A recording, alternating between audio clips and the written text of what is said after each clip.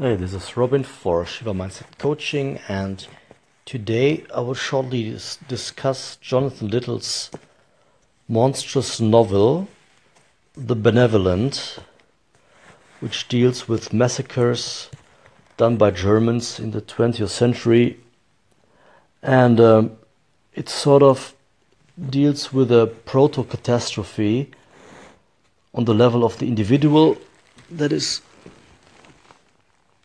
not yet a monster, and how really tragedies and evil can happen. So it's a life-changing book.